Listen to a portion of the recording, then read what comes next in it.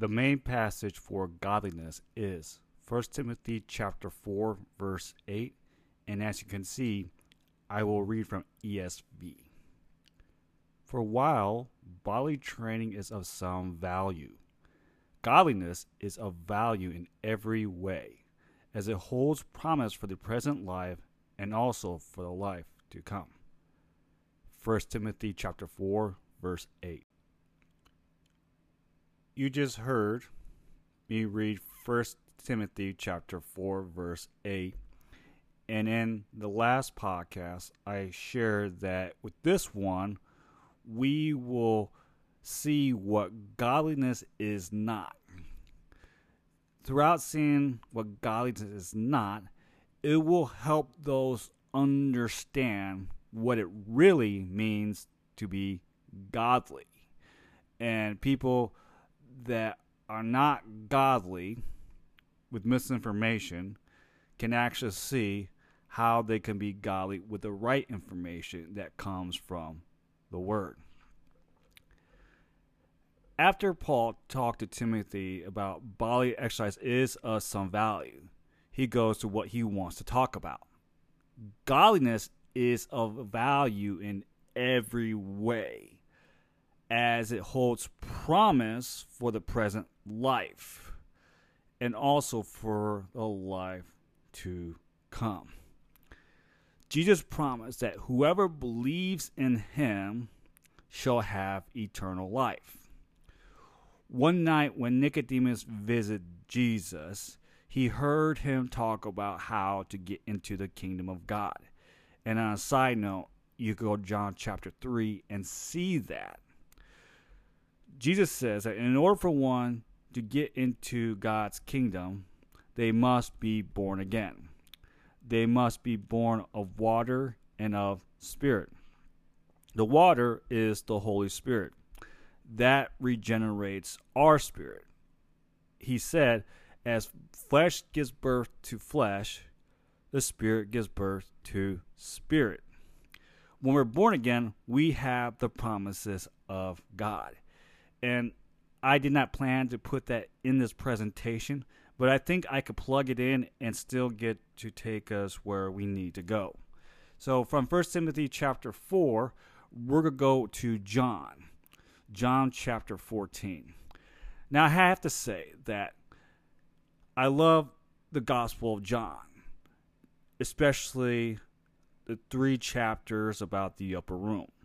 In the upper room, we get to hear what Jesus promised to his followers, and that promise is about the Holy Spirit. In John chapter 14, and I will read verses 15 to 18. Jesus says, "If you love me, you'll keep my commandments." On a side note, that's part of godliness. "And I will ask the Father, and he will give you another helper to be with you forever, even the Spirit of truth, whom the world cannot receive, because it neither sees him nor knows him. You know him, for he dwells with you and will be in you. I will not leave you as orphans. I will come to you. Yet a little while, and the world will see me no more. But you will see me, because I live. You also will live." Now, before Jesus talked about the promise of the Holy Spirit, he told them that he must return to the Father. And that's why in verse 18 he says to them, "I will not leave you as orphans." He had to leave because the Holy Spirit could dwell in us. That is a promise that he has given. Those that have the Spirit has life. They have that promise. Look at what it says in 1 John. 1 John chapter 5. And let's see. Okay, here we go. 1 John chapter 5, verse 13 says, "I write things to you who believe in the name of the Son of God, that you may know that you have eternal life." You see, we have eternal life. We have the promise of God. Those who have been born again are his children. The Spirit bears witness to our spirit that we are children of God. That means we have our name written in the book of life. That means we will be in God's kingdom. In order for us to be in God's kingdom, we have to be born again. Being born again has nothing to do with outer appearance. And with what I just said, I'm going to transition back to what godliness is not. Godliness has nothing to do with outer appearance. In Exercise Profits a Little, I made a point that no matter how much a person exercises, whether they're really lean, mean, big and strong, or have nearly 100% or 100% health, that if they're not born again, then they will die for nothing. All they're accomplished will diminish away. They'll be just like chaff in the wind. They'll just be blown away. Godliness has nothing to do with outer appearance. You see, back in Jesus' time, the Pharisees, the scribes, and the Sadducees thought they were godly because of their outer appearance. You know, Jesus, for that, called them hypocrites. Look at what it says in Matthew chapter 6. In Matthew 6. In Matthew 6, it is part of the Sermon on the Mount series. And he says to them, "Beware of practicing your righteousness before other people in order to be seen by them. We do not practice righteousness so others can see us." That's not godliness at all. That right there, the Pharisees was doing.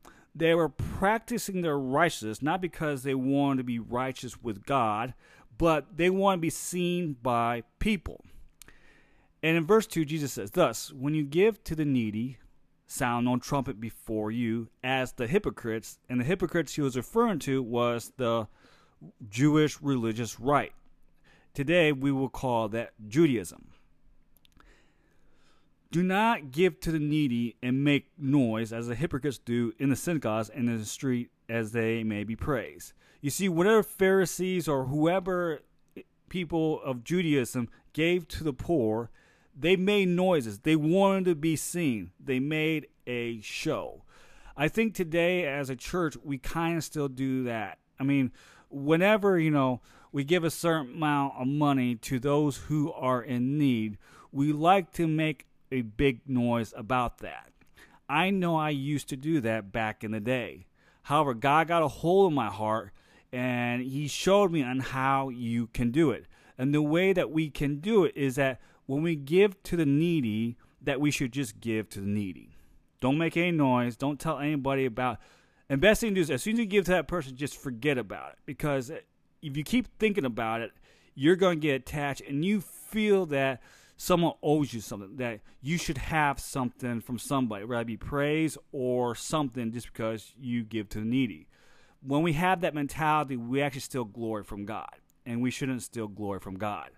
I mean, look at what happened to Aaron's two sons. They stole glory from God, and they were barbecued. Anyways, back to what godliness is not. It's not putting on a show when we give to the needy. That's hypocritical. Also, when we go out and pray, we should not pray in public for the purpose of public praises. I say that because when we go to church on Sunday morning, a pastor does pray in front of the congregation, and that is public. And at the same time, some organizations such as Fellowship of Christian Athletes may ask the pastor, "Hey, can you come out and pray for us?" He's going to be praying out in public. There's nothing wrong with praying out in public. Like when I go to restaurants with my family, I pray publicly. And at the end of my prayer, I say, "In the name of Jesus." And I don't care who gets offended. And if they are offended, then I just let God deal with them. I'm not worried about that. Well, when we pray in public, we have to make sure our hearts is right. We shouldn't pray out in public to put on a show. We should not be like the hypocrites, like the Pharisees, because when they prayed in public, they did not do it to praise or thank God or bring their needs before God. They did it so others could see what they are doing.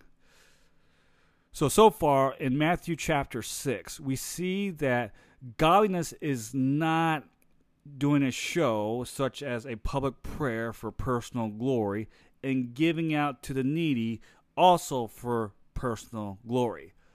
That's hypocritical. Pharisees that did that was called hypocrites by Jesus. Also, godliness has nothing to do with outer appearance. And to see that, we will go to Matthew chapter 15, verses 17 to 20. We're still in the Gospel of Matthew.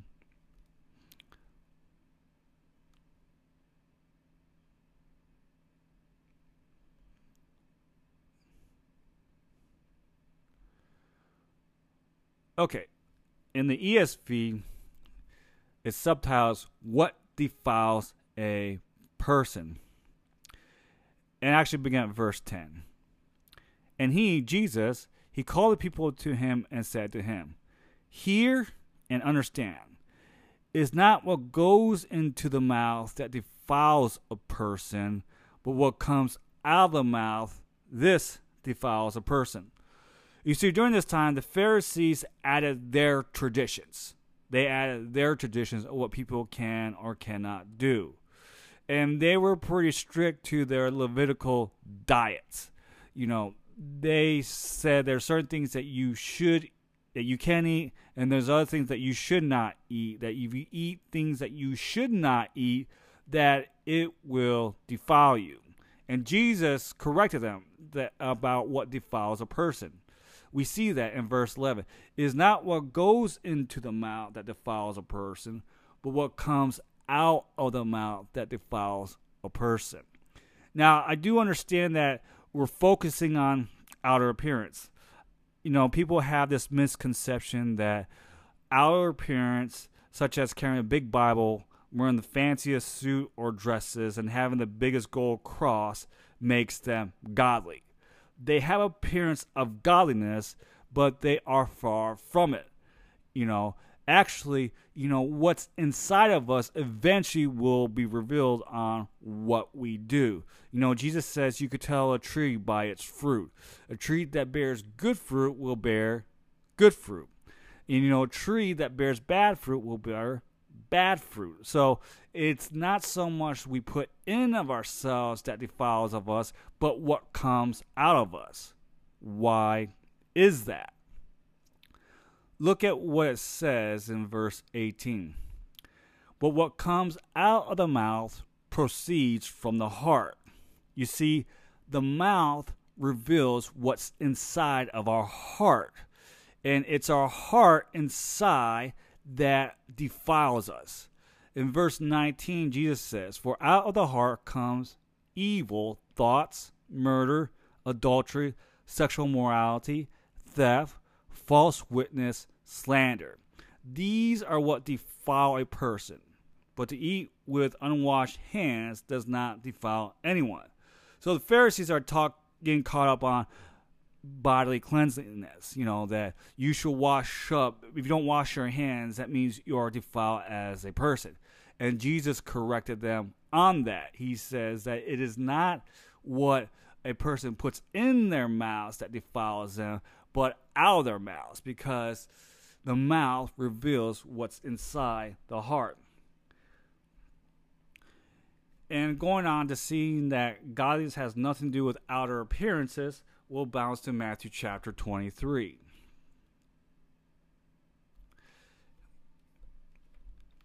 In Matthew chapter 23, in verse 27, Jesus said to him, Woe to you, scribes and Pharisees, hypocrites! Again, Jesus calls the Pharisees hypocrites. For you are like whitewashed tombs, which outwardly appear beautiful. So you can see the Pharisees at that time dressed the best to be seen. They wanted people to notice them. But within their beautiful clothes are full of dead people's bones and all uncleanliness. You see, with Matthew chapter 15 in Matthew chapter 23, we see that godliness has nothing to do with outer appearances. And in the next audio, we'll take a look and see what does godliness. The Revelation Podcast is also at Spotify, YouTube, and Rumble. Over at Spotify, you could type in the Revelation Podcast. Over at YouTube, you could type in the Patmos channel. And in Rumble, you could type in Patmos Island. The Revelation Podcast also has a blog site. TRP, the Revelation Podcast.wordpress.com.